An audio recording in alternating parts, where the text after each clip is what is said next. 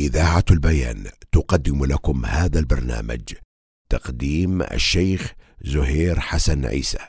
الحمد لله والصلاة والسلام على رسول الله وعلى آله وأصحابه ومن تمسك بسنته بإحسان إلى يوم الدين. أما بعد، أيها الإخوة الكرام، السلام عليكم ورحمة الله وبركاته. نتابع هذه القراءة في كتاب الحج من كتاب بلوغ المرام، حكم تقبيل الحجر الأسود. عن عمر رضي الله عنه أنه قبل الحجر فقال: إني أعلم أنك حجر لا تضر ولا تنفع، ولولا أني رأيت رسول الله صلى الله عليه وسلم يقبلك ما قبلتك. متفق عليه. الحديث دليل على مشروعية تقبيل الحجر الأسود في الطواف، ويكون التقبيل مرة واحدة لظاهر الخبر، إذ لم ينقل أكثر من ذلك. الحجر الأسود كان أبيض من اللبن ثم سودته الخطايا. الحجر الأسود كان أبيض، لونه أبيض من اللبن ثم سودته الخطايا.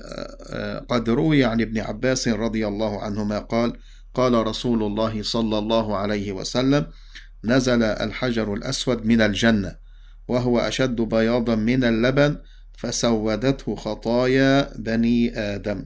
أخرجه الترمذي والنسائي وأحمد، وهذا لفظ الترمذي، وقال: حديث حسن صحيح. وقد جرى على الحجر الأسود حوادث واعتداءات عبر التاريخ متعددة في الأزمنة الماضية، أثرت فيه بتصدع وتكسر، ولكن الله تعالى حفظه من الضياع. وقد جاء في رواية مسلم عن سويد بن غفلة قال: رأيت عمر قبل الحجر والتزمه، وقال: رأيت رسول الله صلى الله عليه وسلم بك حفيا. ومعنى حفيا أي معتنيا بشأنك بالتقبيل والمسح والكلام. الحديث دليل على أن تقبيل الحجر ليس لأنه حجر يخاف منه الضرر أو يرجى منه النفع، وإنما هو تسليم للشرع واتباع للنبي صلى الله عليه وسلم تعبدا لله تعالى. أيضا في هذا الأثر فضيلة عمر رضي الله عنه بحرصه على حماية التوحيد، حيث خاف من تقبيله الحجر أن يغتر به بعض الجهال وحديثو العهد بالإسلام الذين ألفوا عبادة الأحجار وتعظيمها خوف الضرر منها أو رجاء نفعها.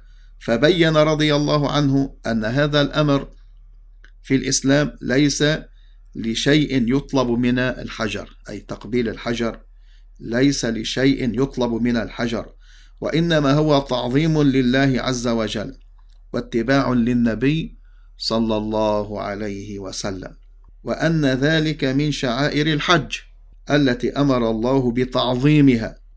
ليغرس رضي الله عنه، يعني وقف هذا الموقف وقال هذا الكلام، وهذا علم ودعوة وغرس طيب مبارك وتوجيه منه رضي الله عنه ليغرس هذا المعتقد في قلوب من يسمعه أو ينقل إليه. أيضا أيها الإخوة، الحديث دليل على أن وظيفة المؤمن التسليم، ولكن لمن أيها الإخوة؟ للشرع في أمور الدين.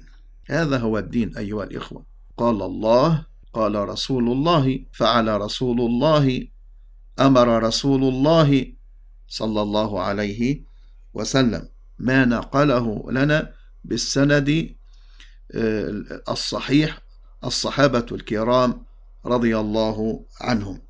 إذن الحديث دليل على أن وظيفة المؤمن التسليم للشرع في أمور الدين وحسن الاتباع فيما لم يكشف عن معانيه ولم تعلم عين الحكمة فيه، والله تعالى أعلم. المعنى هنا يعني نحن نقبل لأن النبي صلى الله عليه وسلم قبل الحجر الأسود واستلم الحجر الأسود. وإلى أن ألقاكم بمشيئة الله تعالى في حلقة قادمة، أستودعكم الله الذي لا تضيع ودائعه، وأصلي وأسلم على رسول الله، والسلام عليكم ورحمة الله وبركاته. قدم لكم هذا البرنامج من إذاعة البيان من سيدني، صوت أهل السنة والجماعة.